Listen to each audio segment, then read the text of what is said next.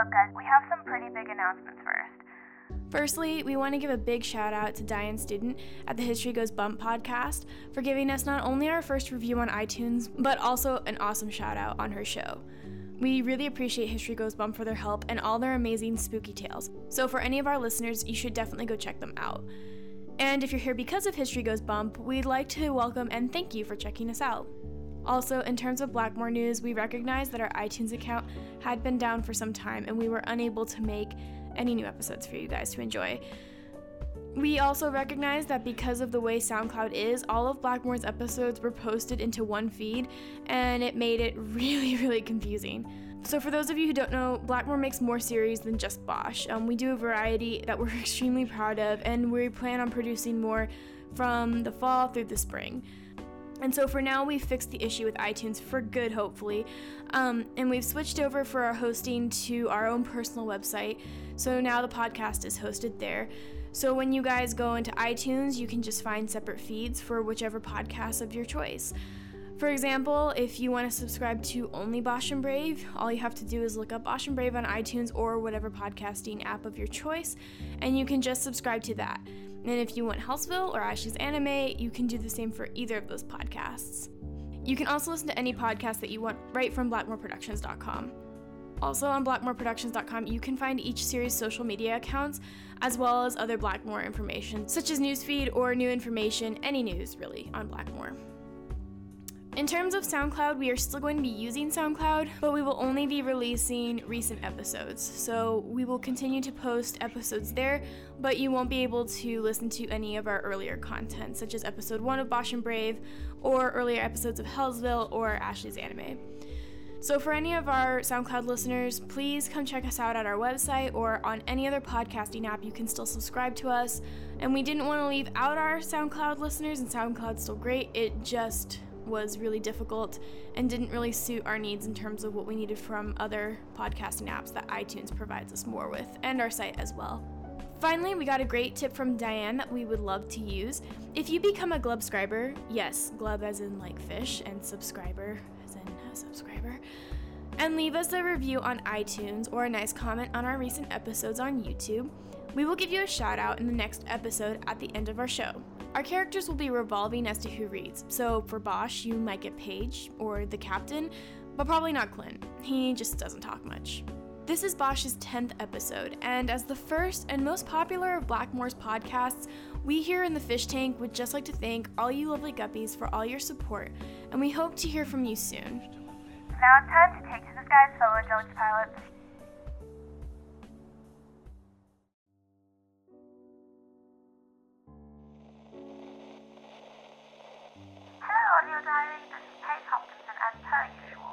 I am reporting to you from inside my cabin on the Royal Grace, also as per usual. You know, it's a wonder to me how Earnest grew up to be so timid and, dim. When he was raised by a woman like that maid we met was quite strong. Stronger than Captain Alex, I would say. I'm surprised she so willingly let us go. Well, that's not entirely true. When Earnest told her about Edgar, she told him to go pack his things. While he was gone, I tried to tell her about Mr. Cadwell, but she said that if Edgar was here, she knew what happened. No explanations needed. You know, I felt bad taking Earnest from her. That is, as strong and as scary as she seemed, she'd practically raised him. And even if he wasn't her son, I'm sure it hurt. I asked her if she wished to come along with us, and she said that while she had vowed to take care of Earnest, she had also vowed to take care of the people here. That was long before Earnest had come into her care, is what she explained. I could tell that she wanted to leave, but honor seemed to be the most important thing to this woman. The look in her eyes when Earnest hugged her goodbye. I wonder what it's like to feel that kind of love.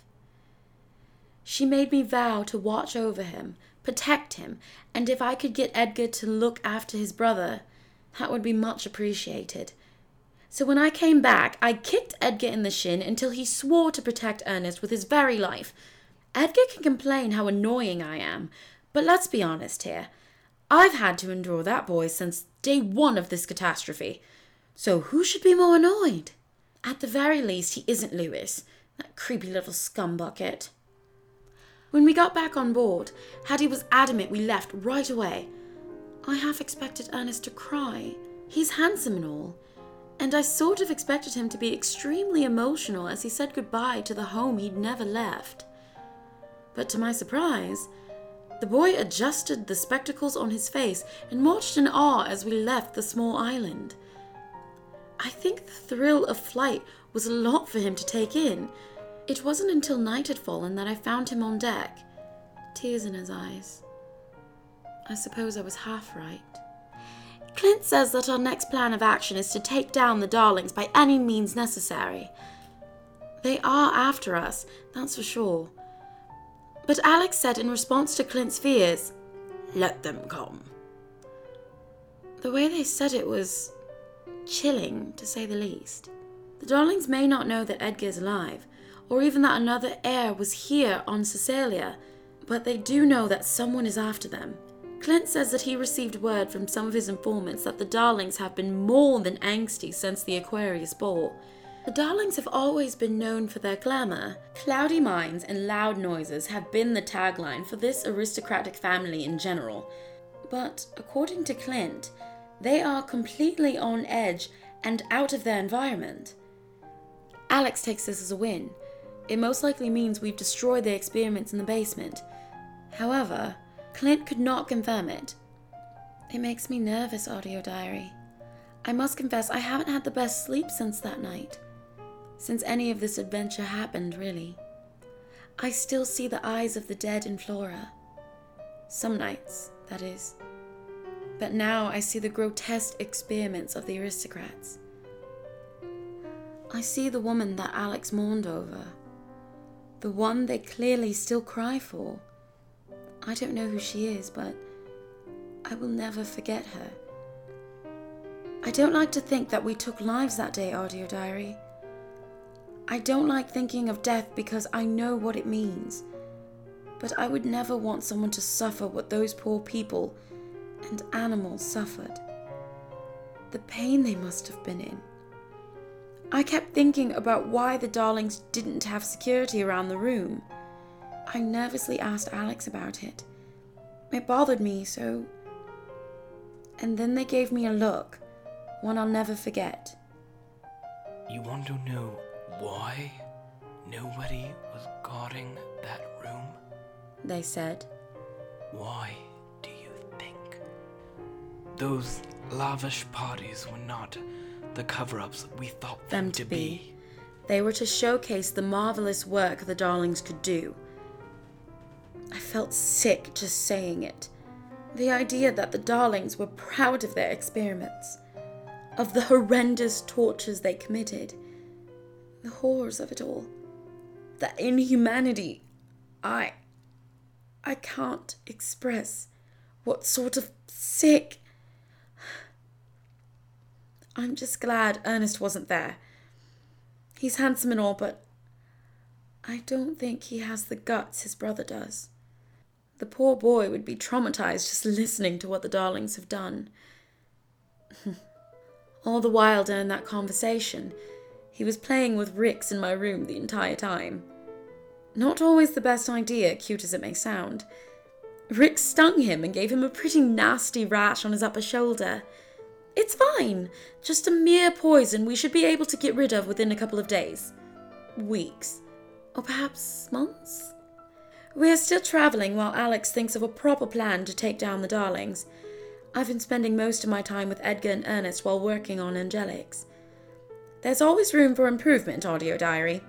Speaking of which, I wanted to spend more time with Hattie. She's been so nice to me, and I've never had a chance to have a proper conversation with the girl. Plus, I think she'd really enjoy the progress I've made on the wings.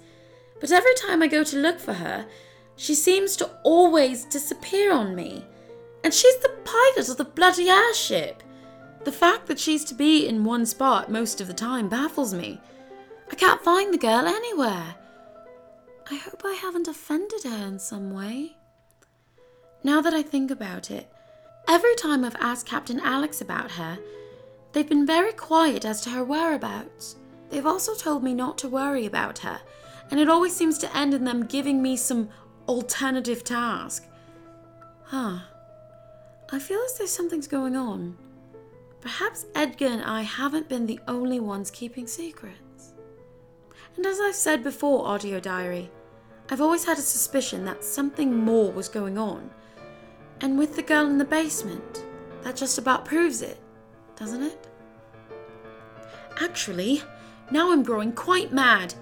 Why is it the captain can have as many secrets as they want, yet the moment they find out Edgar and I have our own private affairs, they grow agitated? I suppose I'll just have to express my annoyance the next time a situation like this occurs. But for now, I think I'd rather look on the positive side of things. I'm glad we've a new addition to our little family. Earnest is such a darling. I'm sure he'll be the brightness we need with all this doom and gloom surrounding us. Edgar's been a little too... Well, to be honest, I think the lad is nervous to talk to his brother. He still hasn't explained what happened to their father yet, and luckily Earnest hasn't asked about it. But in the meantime, I've taken up the torch and asked him all about the things he likes. What it was like growing up on such a lovely island with Alice. Edgar was there to hear all about it, but he just sort of glared. Audio Diary, you know how cats get nervous of other cats in their home, right?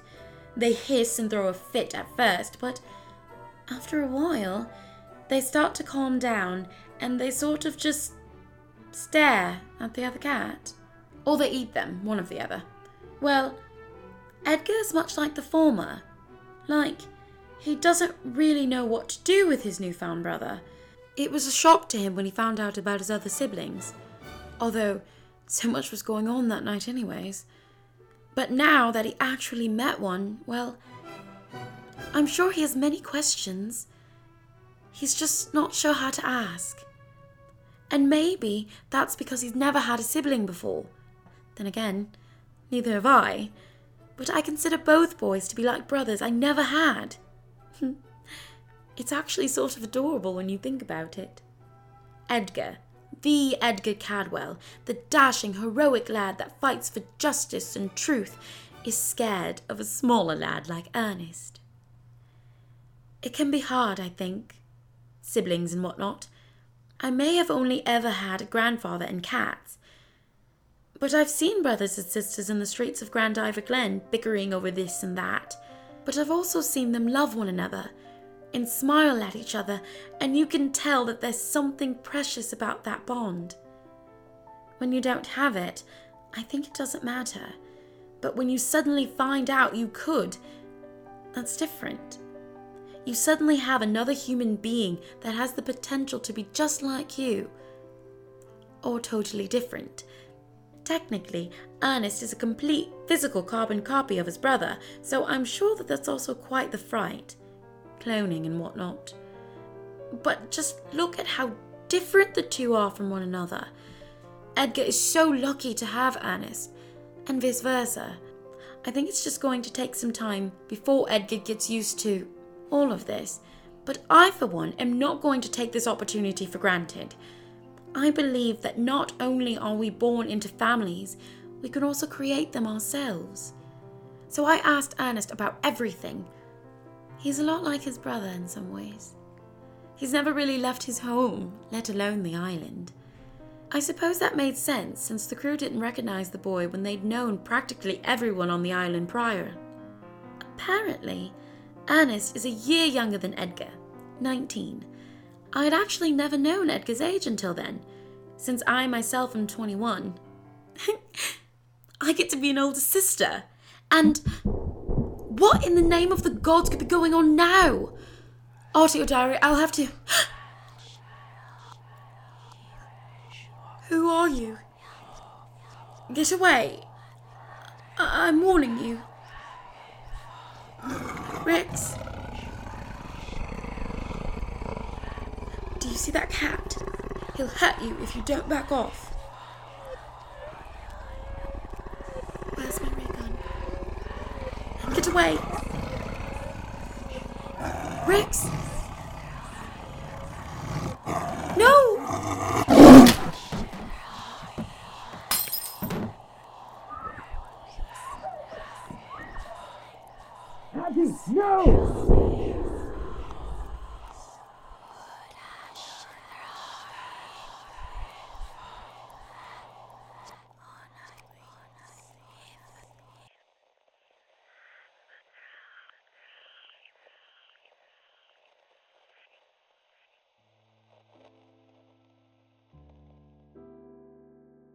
This episode of Bosh and Brave was written and produced by Ashley Glenn and brought to you by Blackmore Productions.